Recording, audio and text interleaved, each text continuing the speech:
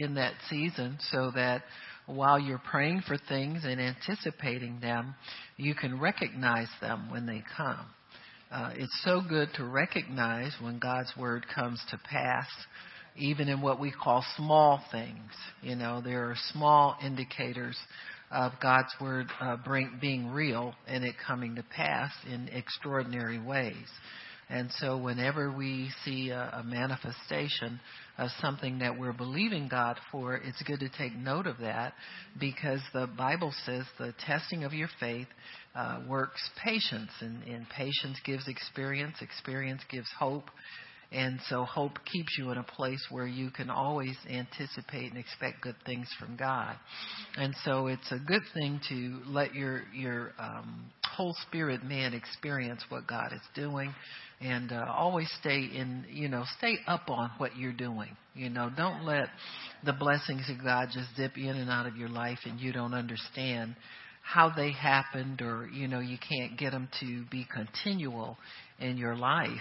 And you understand the season of life that you're in God, the spiritual season that you're in, and what to expect, in that season. I know we've talked a lot about that and heard a lot about it. It's a new season. We even sang songs about it. But, specifically, what can you expect God to do? We need to be able to do that. As spirit-filled people, God lives inside you. He wants to keep you informed of what's going on so you won't miss your day of visitation. You won't miss what God's doing. And you will always be able to reap the benefit of it and understand what God is doing. One of the things that I know that when this harvest season, there's a harvest of souls as well. Amen. And I think it's good to keep those feelers out for the harvest of souls that God is bringing. He will even bring people to you that He is wanting to reveal Himself to in a mighty way. And so that's all part of this Amos 9:13 blessing. That it's one blessing on top of another on top of another. I mean, before you turn around, there's more to harvest in God.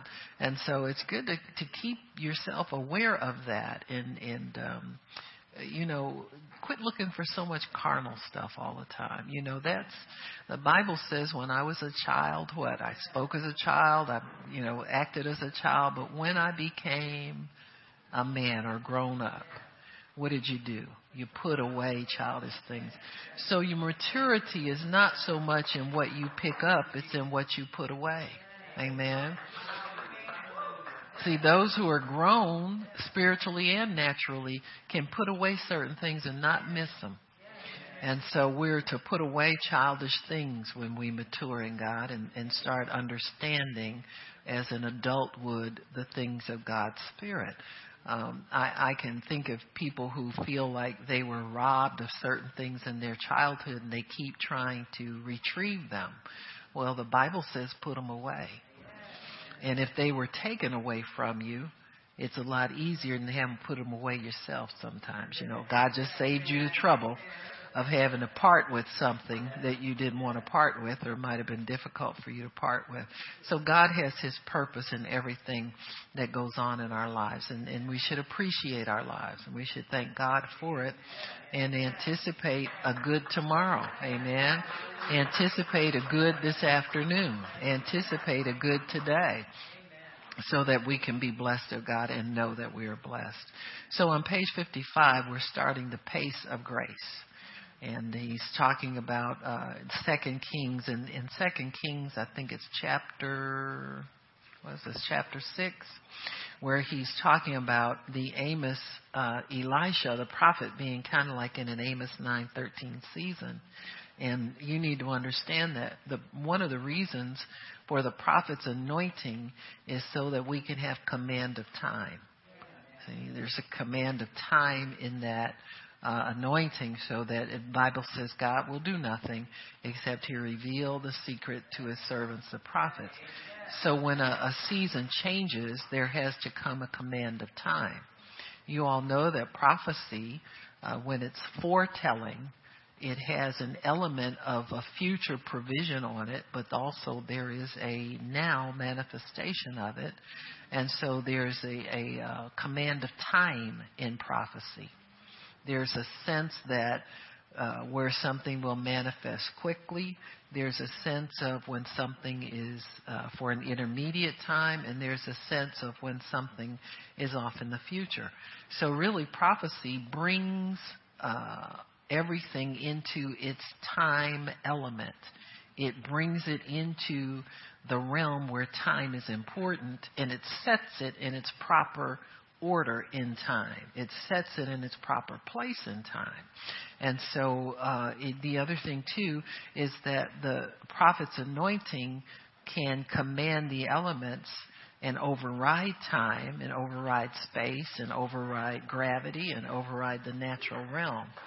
So there's a lot of there must be a lot of respect for the word in that, and a lot of respect for God in that. You know, prophets can't get real anxious about things. You know, and you know, prophets, you know, when they walk with God, they'll get accused of, you know, being mean, cold, unfeeling, but they're trying to feel in the spirit. You know, you can stay emotional if you want to, but somebody's got to get out there with God and set things in order so we don't run haywire. God forbid we be subject to whims and emotions, you know, and only, you know. Now, we enjoy stuff, but enjoy it in a different way, totally. You know, once you understand the importance of how to discipline yourself to the Spirit. And that's not trying to put anybody up and put anybody down. Don't ever think of it that way. But there are certain things you're called to and certain things you're not called to.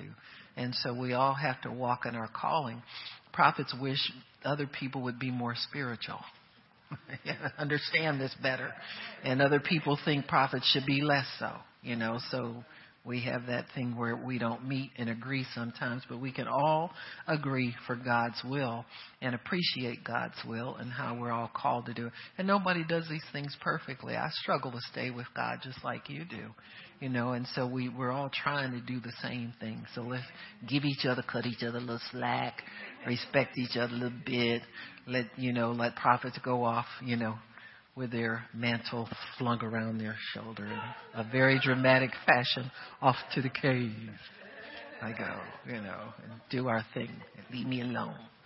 Do the thing God wants me to do. And so we all have to give each other grace of space and allow each other to do the things that God's called us to do. Amen? Amen. Amen. So it says an amazing story is nestled in the pages of the 6th chapter of 2 Kings. It reveals what the author calls the miraculous pace of grace that comes with God's intervention. In the throes of a crippling famine, when conditions just couldn't get any worse, deliverance came with only a day's notice. With the deliverance came sudden wealth and provision that revived the nation and set the course for their prosperous future. The entire chapter speaks of accelerated provision and favor and merits our study and consideration. And see, I've never seen that in that chapter before. I don't know about you, but I've read it many times and just never related it to the Amos 9:13 season. But that was a place in time where God poured that dimension of His Spirit out on a nation, and they began to see miracles happen and things reversed overnight. And he says, and 2 Kings 6 actually contains 3 stories. Each story, standing alone and separate, is a powerful account of God's power. However, when you link them together, they crescendo into one of those Amos 9:13 types of make your head swim miracles. Amen. So the first one is a swimming axe head. And this chapter opens with the account of the young sons of prophets who had determined their dwelling and learning facilities needed to be enlarged. So they're either getting comfortable, you know, where they are. And this is the other thing about the Amos 9:13 season.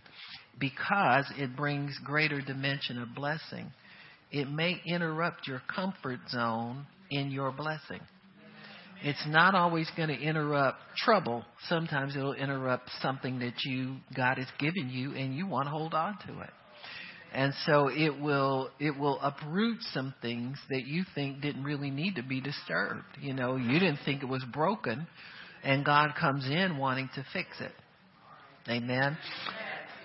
Or you thought it might be fixed another way, the same old way you've always fixed it, which, to be honest, me and you know it never got fixed now, did it? We all got our little honey-do list where we working on ourselves. Amen. And God says, okay, it's time. Let's just do this and get this over with. Let me pull that tooth. I might shoot you with a little Novocaine, but it ain't going to be much. Because we're going to walk you through this thing. And I'll be there for you to lean on. I'm going to be your comfort. You don't need anything but to obey my will and let me do this. And so he says, the young sons of the prophets who had determined their dwelling and learning facilities needed to be enlarged. And that's scriptural, to enlarge the border of your tent. And the Bible tells you to do that. You decide the size of your dwelling place. You decide the size of your property. You enlarge it. You let your faith speak to you what it is that you're what's going to be comfortable for your surroundings. And not only comfortable for you, but for the vision that God has put before you. Some people expand too large.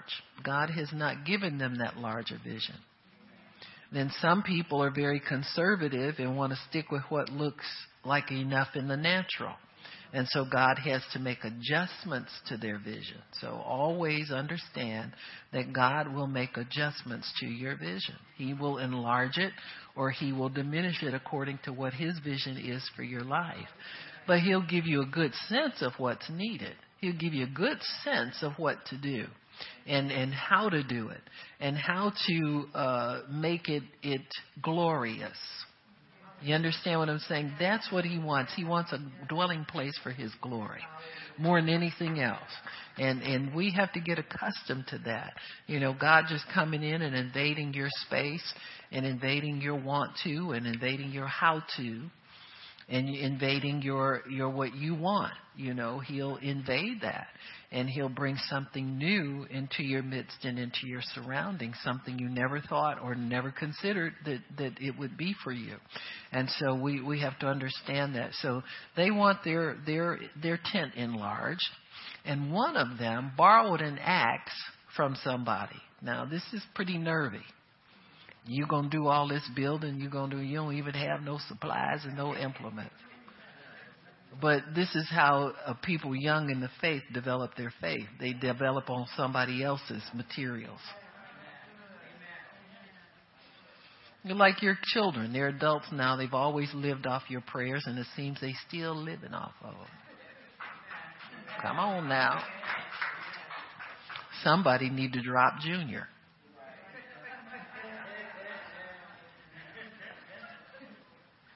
Moms are good at this. They're scared of dropping the baby.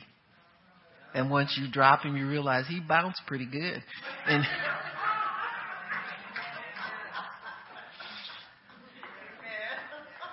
he screamed for about 30 minutes, scared you to death. But he got over it. And you went in there and looked to see if he was breathing when he took that nap and didn't turn colors on you. And you ain't tell a soul. Every now and then he does something flaky and you wonder if it's from that time I dropped him on you. Nobody know but you and the Lord. Amen. Amen. Amen. Praise God. So they borrowed an axe and they were busy chopping at a tree when the cutting blade became dislodged from the handle and fell into a small pond near the work site. Now, wouldn't you know God would have that pond sitting right there? And then with the borrowed axe head. So their worst fears have come to pass. Something happened to something that didn't belong to them. Somebody probably been telling them all along, go buy your own stuff. It's the last time I'm going to let you borrow that. I ain't lending it to you. So they panic when they see that it's not right. Now, I didn't realize, but I think it was Pastor Sexton explained to us that the handle should have been soaked overnight so that the wood would swell and it would hold the axe head onto the handle. So somebody didn't take care of it even overnight. So here's some rookies out here trying to build. Amen. They're rookies from beginning to end. No wonder they don't own nothing. They don't take care of nothing.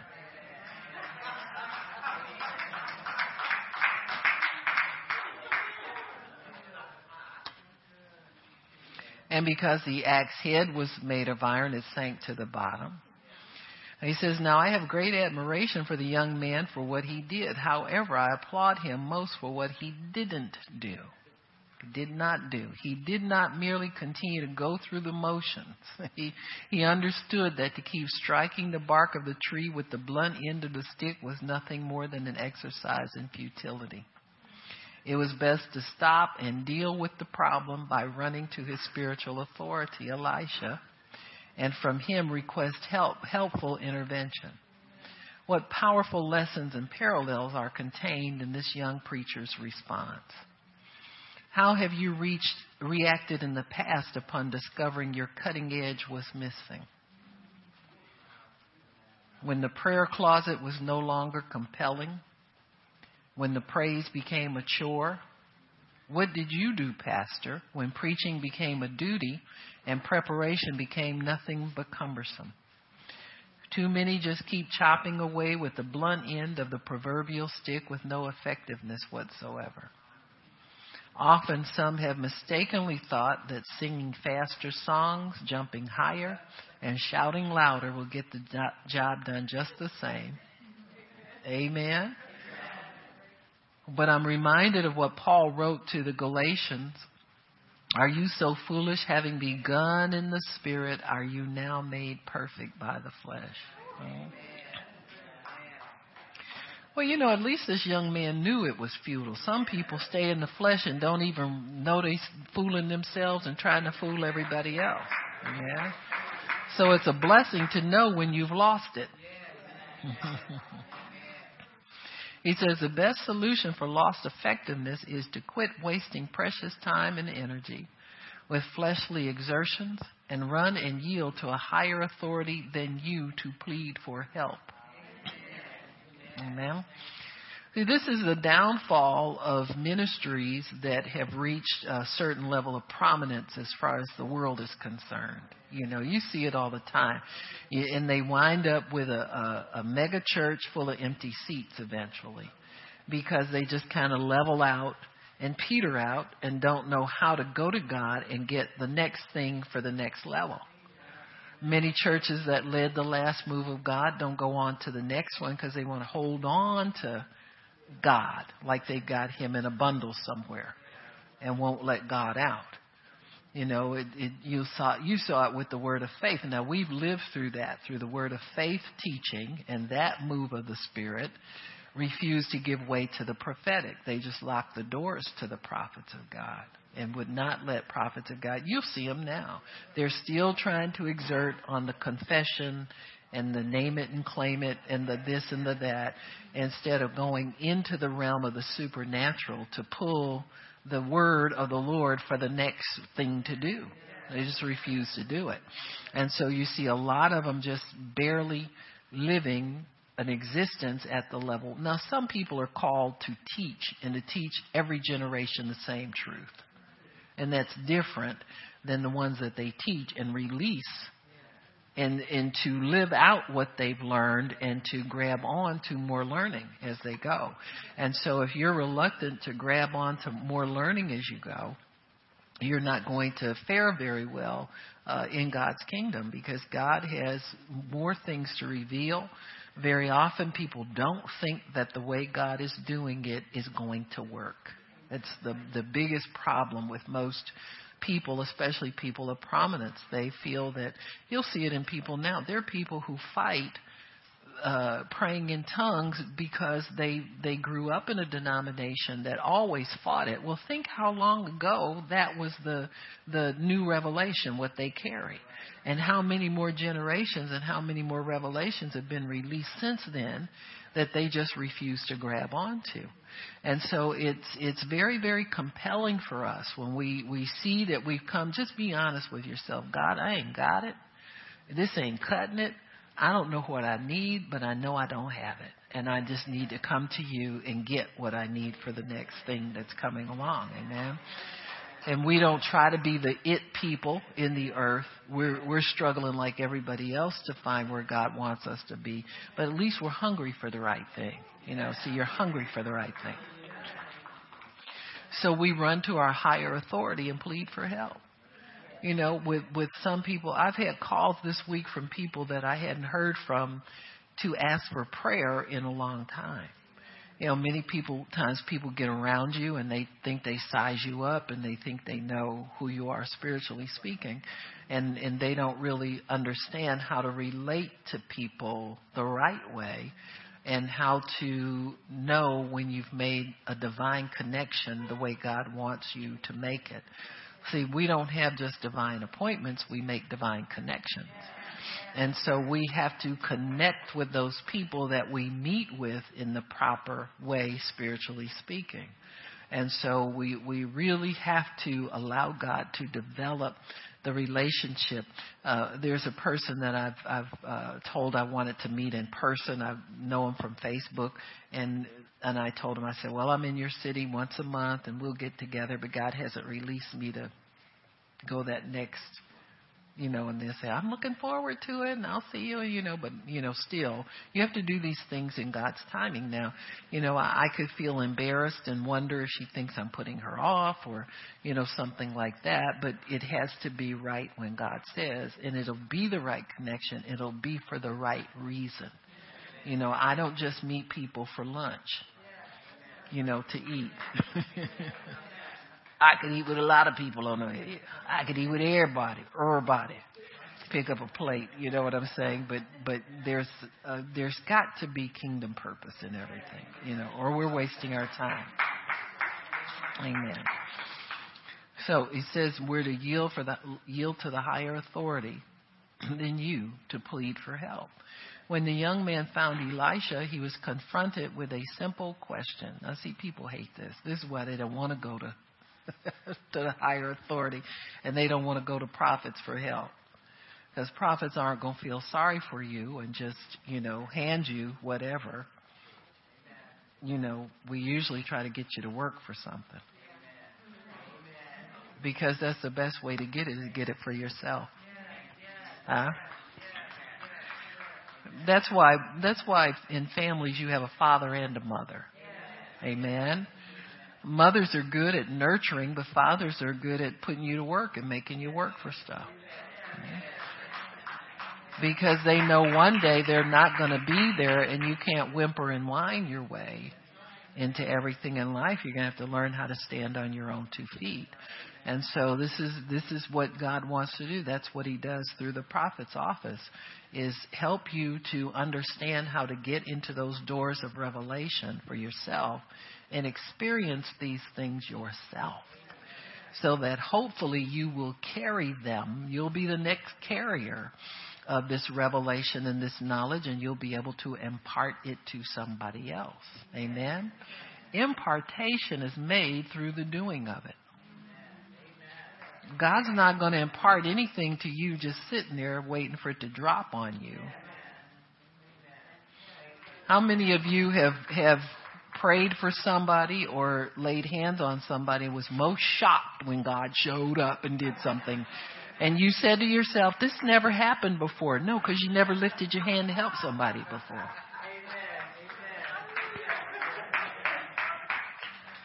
See, there's an element of faith there that cannot be denied. And God's not going to override his laws and his will to make it easy for you to be anointed. The anointing comes for the work of the ministry. It doesn't come for you to feel God and let God, coax you and baby you out there to do something, and he's got to reassure you before you get out there. No, he just puts you out there.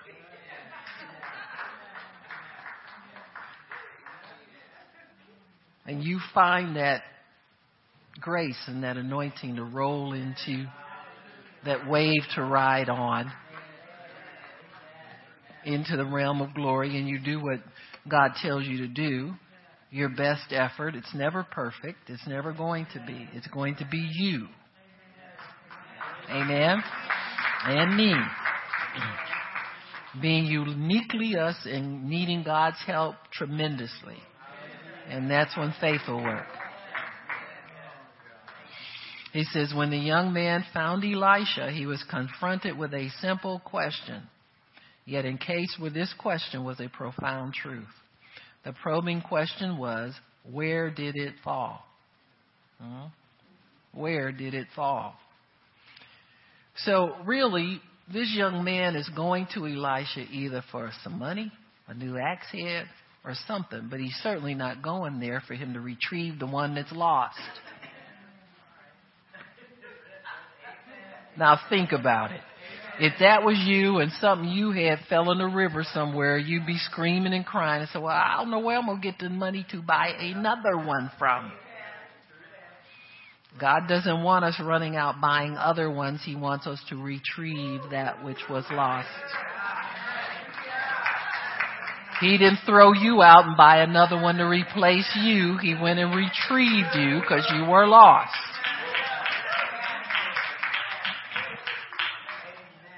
Just saying. The profound truth was this. You'll find it where you lost it. You'll find it where you lost it.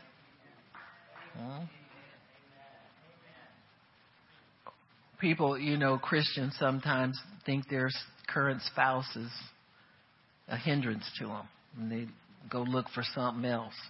Divorce somebody, go find something else, and wind up working 3 times as hard.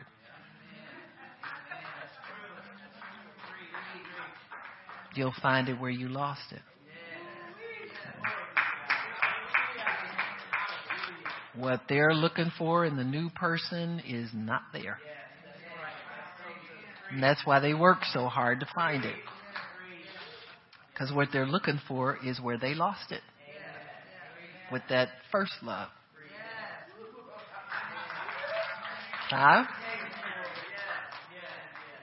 You ask some people who have a second marriage, they say, if I had known it was going to be this much trouble trying to keep a marriage together, I would have stayed with the first. Huh? It's the truth. Because what they're trying to retrieve is something they'll never get from somebody else. You can only get that one. The only thing you can do is repent and ask God to give you a clean slate and recognize your mistake, recognize your error, and say, God, please help me not to make this over again. And most people do wind up making the same mistakes over again. They get that deja vu, like, I think I'm in the first one again. Huh? I'm in the first. I'm in the second. I'm in the first.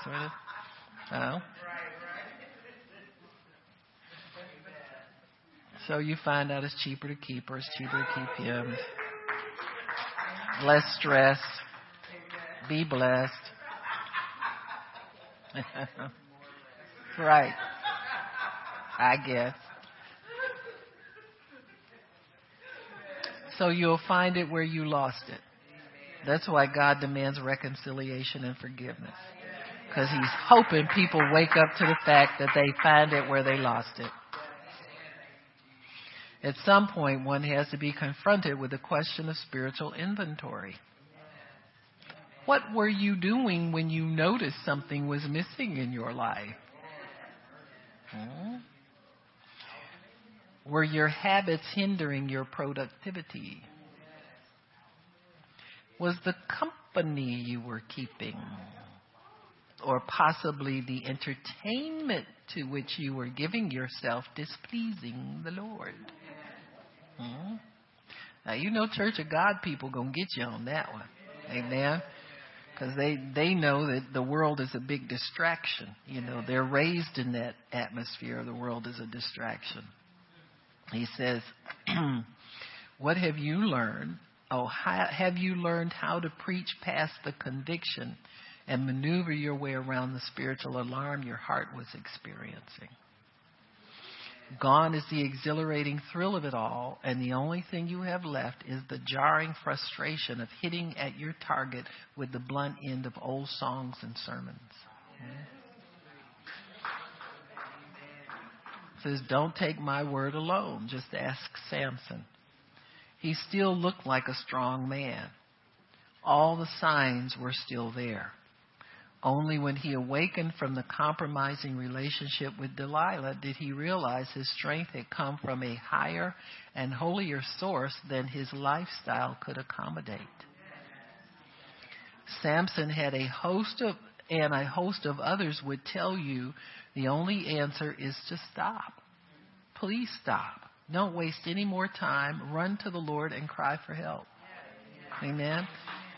Don't try to manufacture your own deliverance or your own next move of God. There are so many people out there manufacturing moves of God because they're foolish enough to think they can possess it. You see it in all of their attitudes. God told me he's going to use this city, this church, this. He ain't told you nothing. He wouldn't dare make you a promise like that. He'll use whosoever. The Bible is still true. It's whosoever will, he will use. Whosoever yields, he will use. Whosoever stays faithful until the end. Many times people who in churches that are involved in the move of God don't even recognize what's going on. You understand what I'm saying? It's just business as usual to them. Until somebody from the outside comes and peeks in and lets them know nobody else is doing this but you. You understand what? Nobody else has an edge on these things but you, you know. And so and stay humble. Stay in the place where God puts you, because it'll lift, suddenly with pride. So it says, once Elisha and the apprentice prophet returned to the work site, the older prophet tossed a stick into the water, and the iron axe head surfaced. So the stick always represents the cross, the tree, the branch, offspring, root, and the son of Jesse and the offspring of Jesse. It says, what a miracle to consider. The heavy iron blade suddenly became buoyant and floated near where the two prophets were standing. Reaching down into the water. Now, why didn't God let it just float up into their hands? It was already floating. Listen, it's already going against gravity, floating up out of the water. What would it be for God to make it float over into the air and plop over onto the shore? It would be nothing for God to do that, except he would be negating the law of faith. There has to be some risk and some labor on our part. There has to be some reaching toward what God has. Amen? Like Paul said, I press toward the mark. There's a goal that our faith has to press toward and establish that. There has to be a little risk on our part in order for us to receive what God has for us. It just cannot be handed over into your lap. And so at surface, what a miracle to consider. And he says, the heavy iron blade suddenly became buoyant and floated near where the two prophets were standing. Reaching down into the water, they retrieved the axe head, reattached it to the handle, and finished the job of cutting down the tree. Your loss of effectiveness and powerful living need not be permanent. You still have a future. There's some things that people have never been consistent in, and God still wants to use you. There's some people in this ministry that never prayed their prayers. Some of you are excited to pray your prayers during the week with a prayer partner. Some people don't do it. They just don't ever do it. And it doesn't bug them any that they don't pray with their prayer partner. And they think they're living the life God wants them to live, but they're not. And see, as long as the devil can keep that revelation hidden from you, if he can keep the treasures of total obedience hidden from you, you'll think you're living in the maximum God has for you, even though you don't like it. Even though you struggle and you strain and you stress yourself, you can convince yourself if you want to that you are living the best life God has for you, but you know and God knows you're lying to yourself. But see, you don't have enough faith in God to do it consistently long enough. See, I lived like that when I was first saved. I said, well, I'm going to do this long enough for God to bless me, and then I'm going to go back to... And then one day I realized how foolish I was saying that. Go back to what? You already told him you don't want that life anymore. Why are you just doing this? Why are you being an eye servant, doing it long enough to feel like you're doing something right and then abandon doing it because you don't have any confidence in God? We don't even know how to live by faith, most of us. So quit faking it. And start being honest, at least between yourself and God. At least let God know you're faking it. And you're not doing what's right. And you're not experiencing the blessings of God. Everybody gets blessed all around you, and you don't understand why you keep starting over again. I'm just being honest with y'all. It's time to quit trying to pretend with each other that these things are okay with God. Why is it everybody else has to pray and you don't have to? Huh? And you think you're living in the blessings of God like everybody else? Quit playing with yourself. Huh? Just stop it. It's time to stop. And if you're going to be genuine, be genuine. If you're going to be hypocrite, just walk around and put a sign. Get you a new T-shirt. I am a hypocrite. Huh? Pray for me. I need your help or something. But quit trying to fake it. Quit trying to pretend like you're doing what you're supposed to do in God, because you're not doing it. And the fruit in your life proves it. See? Proves it out. Huh? Your children will call you a faker. When they start getting hip to your antics, it's really time to stop. Been time to stop already. But your kids are so past you in the things of God, while you're still trying to fool everybody into thinking you don't need. See, this is the deception of the devil. He makes you think that somehow you're so different in your walk with God. These poor little peons that don't know God as well as you do have to do all the praying. And you don't have to. You live on a different level. Yeah, it's called the pit. I got your different level. I got your different level. It's like the choir that walks off out of the sanctuary when their song is over and they never listen to the word. And they're walking in deception. That's why they got gay people leading the choir and everybody loves it. And you don't tell on me, I won't tell on you. It's the truth. It's called spiritual blackmail and extortion. You're just blackmailing each other. You don't tell on me, I won't tell on you. So your loss of effective and powerful living need not be permanent. You still have a future. Hypocrite, you still have a future. Amen. Pretender, you still have a future. A lot of times people get ticked off with God about something they thought he was. When you were a baby, childish Christian, you thought God was going to do something big for you. And you still mad at him about it, and you won't let anybody. So you assert yourself by not praying. I'm not going to pray. God ain't going to do nothing for me. I'm not going to pray. And you're right. You're prophesying your own negative effect, because he ain't going to do nothing for you if you don't pray. There's something that can be thrown into the depths of your circumstances that can give you buoyancy to your anointing.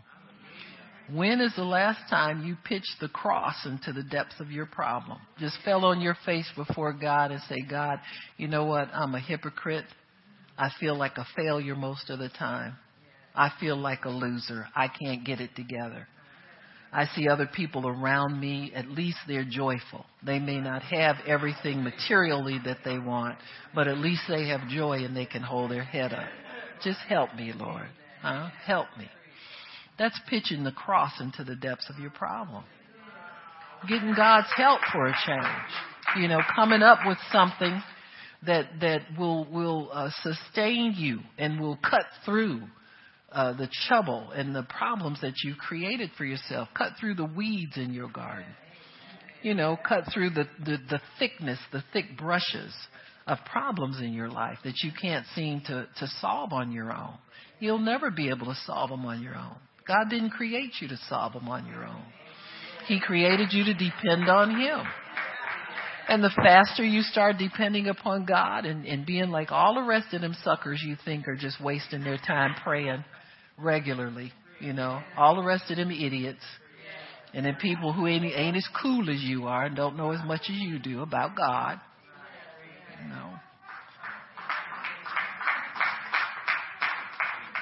No, anybody can live in that realm of God's going to do it for me anyway, and He never does it. And He doesn't do it.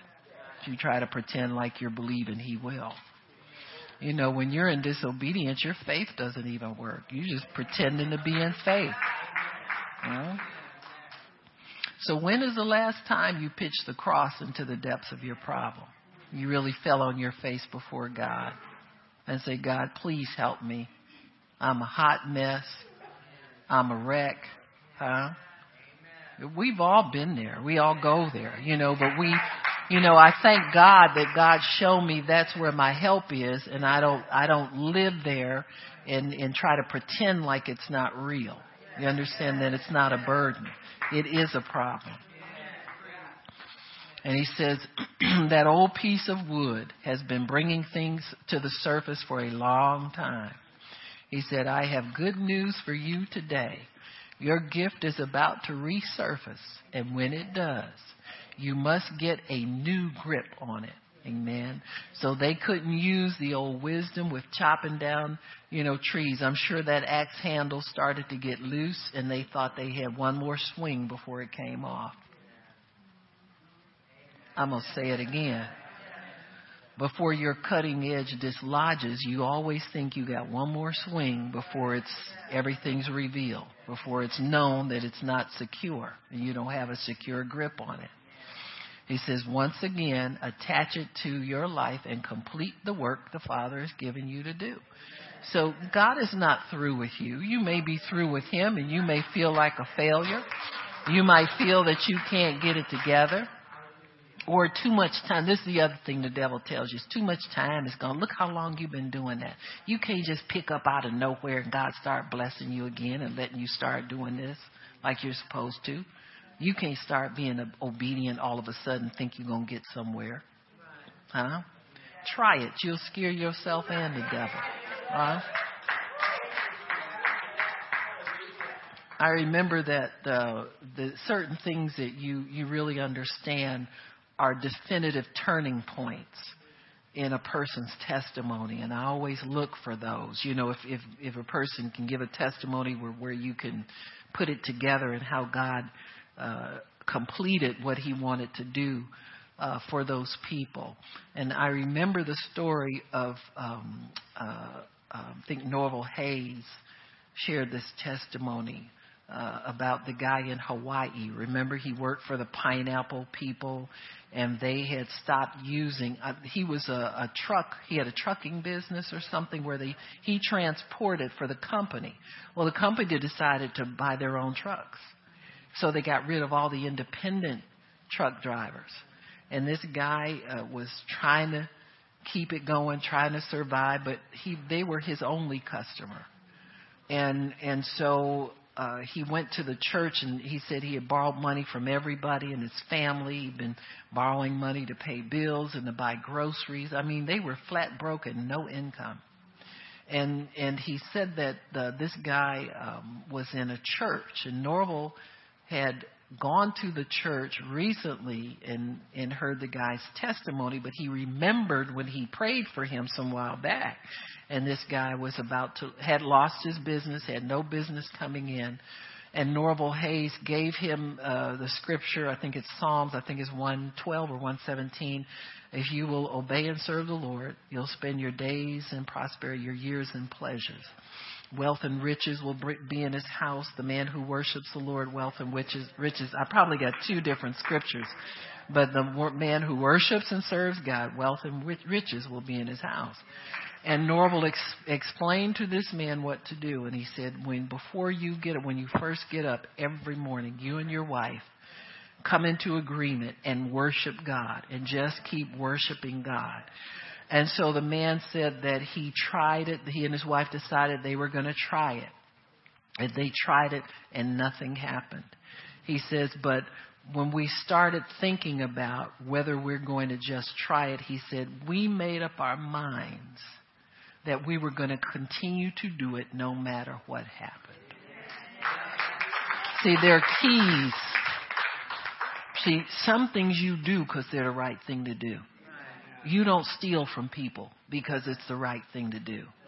You don't lie and cheat and cuss people out because it's the right thing to do. So this worshiping, which we think is something you can do or don't do, they did it because it's the right thing to do. They continue to do it. And he said, we had already made up our minds that we were going to continue to do it no matter what happened. And this is the sign of the mature person who has put away childish things. You do it no matter what happens. You worship God no matter what happens. You pray your prayers every week no matter what happens.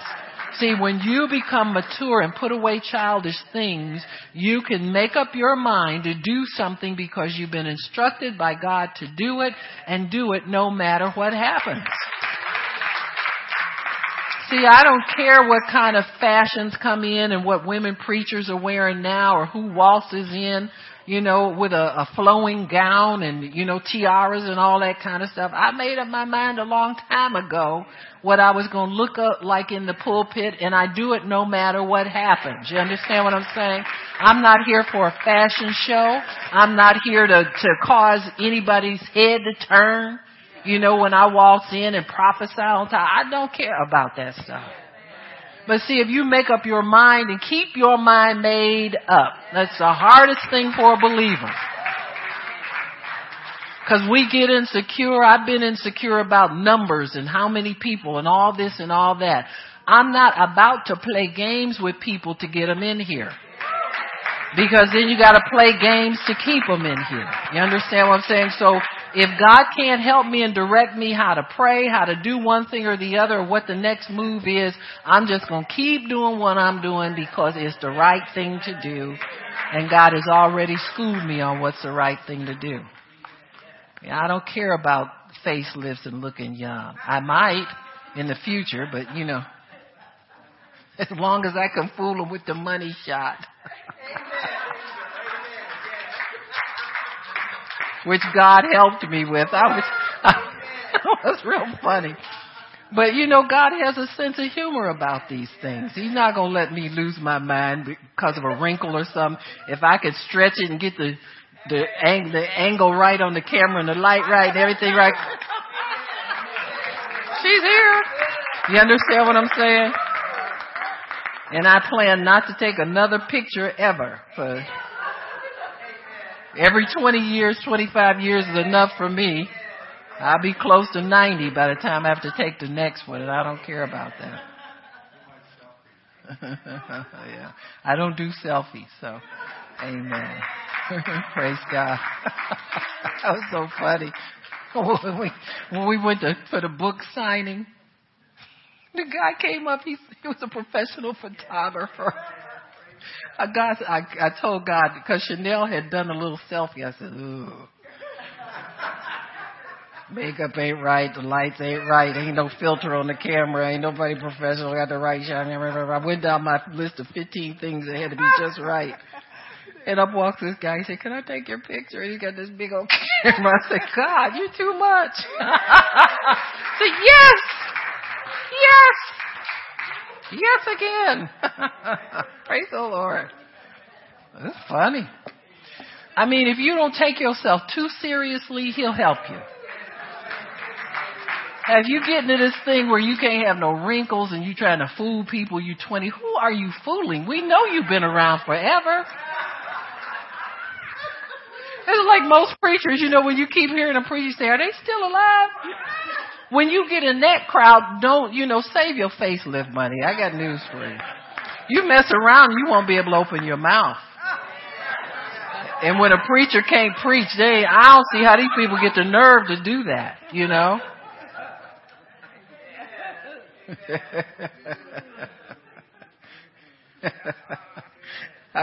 I bought a new face cream, it's supposed to take all this stuff away. And I looked in the mirror. I said, I think this stuff is working. And then I thought, I haven't used it in a couple of weeks. Yeah, it's working in the tube. I got bunches of them sitting up there, halfway done. Anywho. So if I was real serious, neurotic about it, them tubes would be used up and looking for some more.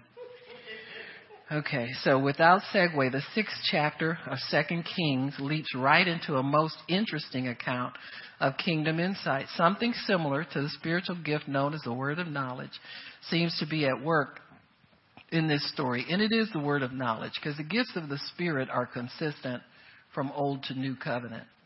You got me? In miracles, because the Holy Spirit's the same. He doesn't change. The administration changes because the gifts go to the church and not to specific offices. They're not so peculiar to specific offices under the new covenant, but that peculiarity is still there to a large degree. So he says here, the word of knowledge is at work.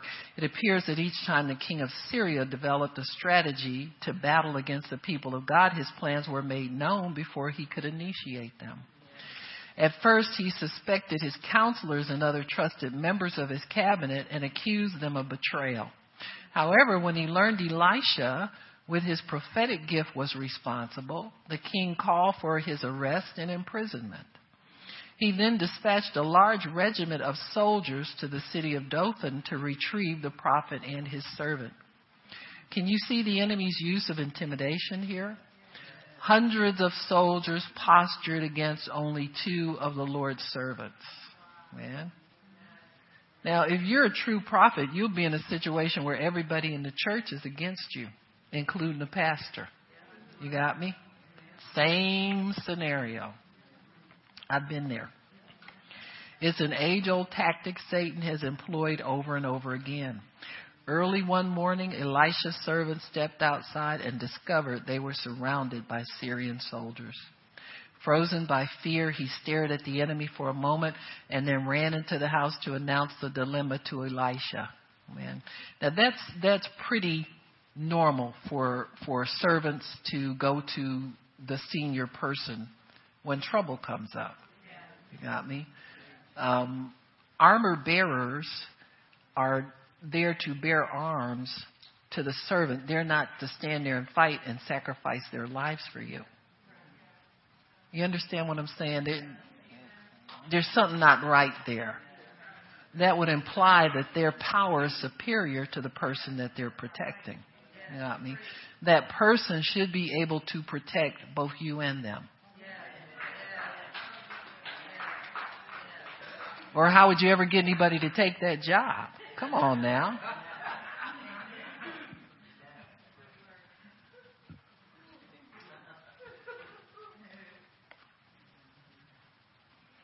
So he says the prophet refused to be gripped by the servant's panic.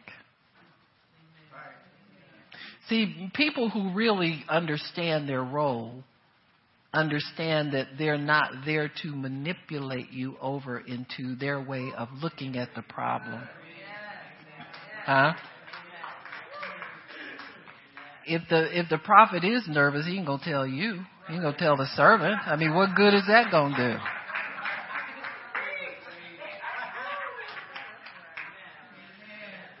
But a prophet that knows God isn't moved and they may not have the answer right up there, but they know they can get it. Same thing. He simply prayed for God to open the eyes of the servant so he might have the full revelation that had been veiled behind fact and reality. You see, the fact of the matter emphatically announced, you are surrounded. The revelation behind the fact was this. No, devil, you surrounded. Those who are with us are more than those who are with them. Amen. So that's the real revelation behind it. While that army had encompassed the prophet, there was another army encompassing the army. So the devil's always surrounded. You have to believe that, folks. Or the devil will chase you out of every blessing that God has for you. You'll be like Gideon was. You know, the Midianites would let them plant crops, get to harvest time, and then chase them off, and then destroy all the harvest. I mean, how dirty can you get? That's the devil. You got me? That's how dirty he is. Want you to have nothing. Your problem is staying full of fear and running off every time the devil looms over you. Said you've probably known the facts affecting your life for a long time, but have you ever considered the revelation of God's plan and purpose behind them? On any given day, the various bearers of fact will come in and out of your life. Doctors, lawyers, counselors, or any other number of people can load you down with the facts, but how liberating it is when the revelation of grace and provision sweep in, bringing hope for tomorrow. So here, the prophet was able to let the son of the prophet or the student experience some things. See, this accounts for a lot. We can tell you everything, but if you never get in a situation and experience it, you will never know God and know what to do and know what God can do. So God teaches us in the crucible of life. You understand? It's hot in there sometimes. Sometimes you can wish you could get out of it. But God, if you will stay where God places you, you will see His deliverance. You will see His redemption. You will see His salvation. You will see everything if you don't give up. Amen. And the prophet is trying to teach his student how not to give up, because if God is God and if He called you and if you're somebody to Him, He will come and help you. You got me?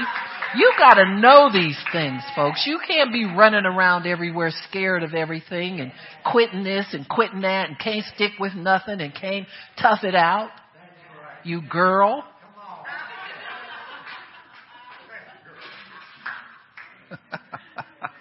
Huh? Just buy you some high heels to go with that skirt. You understand what I'm saying? Because it's time out for this stuff, you know. I mean it to be amusing, but thoughtful. Think about it. Huh?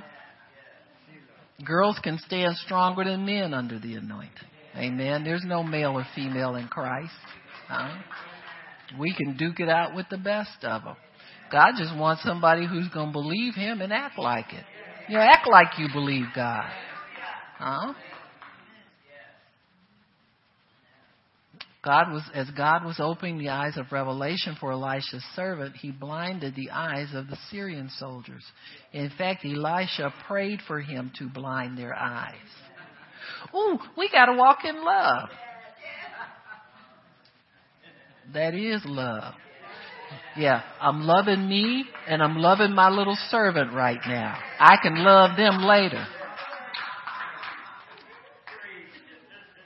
There's a time and a season for every purpose under heaven. This was a time for the enemy to be blind. This wasn't the time for him to be able to see. In that instant, the enemy became subjected to God's overwhelming power. It didn't hurt Paul not one bit to be blind for 3 days. In fact, it helped that boy. Being blind ain't the worst thing that can happen to you. Especially if God's done it. If God did it, God can reverse it. Always remember that the enemy of your harvest can never compete with a greater purpose that has already been established and provided in God's plan for you. He can never compete as long as you stay in the will of God and you're willing to do what God tells you to do and you're willing to complete the task that God set before you. The devil will never be able to override you. Never.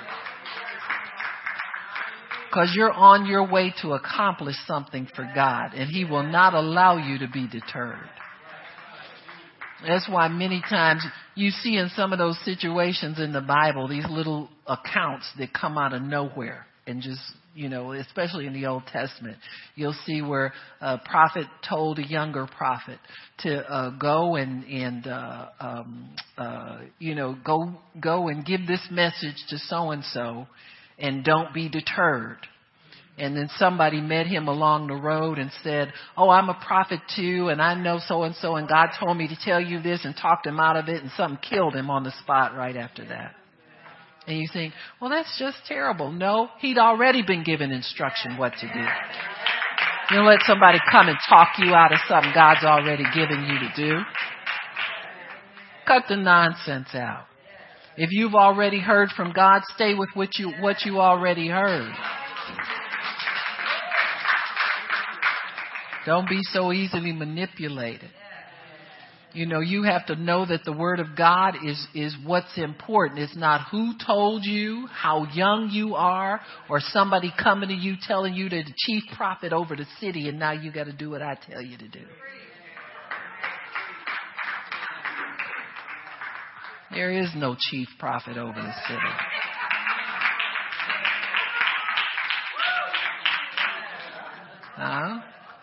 Because we're called to go into all the world. What am I going to limit myself to a city for? He says, I fully believe the Amos 9:13 season holds incredible insight for those who will focus on the harvest. Will you focus on the harvest? Through the Spirit, you will see and observe things you've never been aware of before. You will become acutely aware of harvest opportunities, and as a result, you will give laser beam focus to harvest strategy and kingdom advancement. And this is what God wants. He wants a people who are going to work for Him. You should know you're already taken care of. You should not be craving things from God still. You understand what I'm saying? Carnal things. I got to have a new car. I got to have a bigger house. I got to have a this. I got to have a that. You don't got to have a nothing. Huh? The Bible says with food and clothing, be content. You get content real good and God will start to add things. But if you keep craving, you won't get anything from God. Huh? He says here, the scales will fall from your eyes and no longer will you be diverted from fulfilling the destiny into which you were called. Everybody in here is called to divine destiny. You don't have to be in a pulpit to fulfill the destiny of God and the call of God. And I highly recommend, unless you really know that's what you're called to do, don't seek it. You got me? Because the devil will certainly accommodate you. You have so many people messed up, you have to leave town in the middle of the night.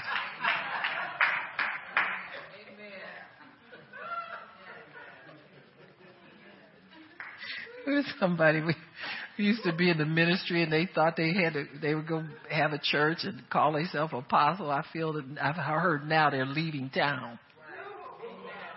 Packed up and moving. Left church and everything. You understand what I'm saying? That's what a false call will do to you. Oh, I'm an apostle. I'm supposed to be moving around. No, the rent is due on your fake vision. Amen. The rent is just due on your pretend vision. So you can't pay the rent. So, people are looking for you to come up with the real thing now and you can't produce it. So it's time to leave town. Amen. Praise God. Praise the Lord. Amen. All right. We're going to take our our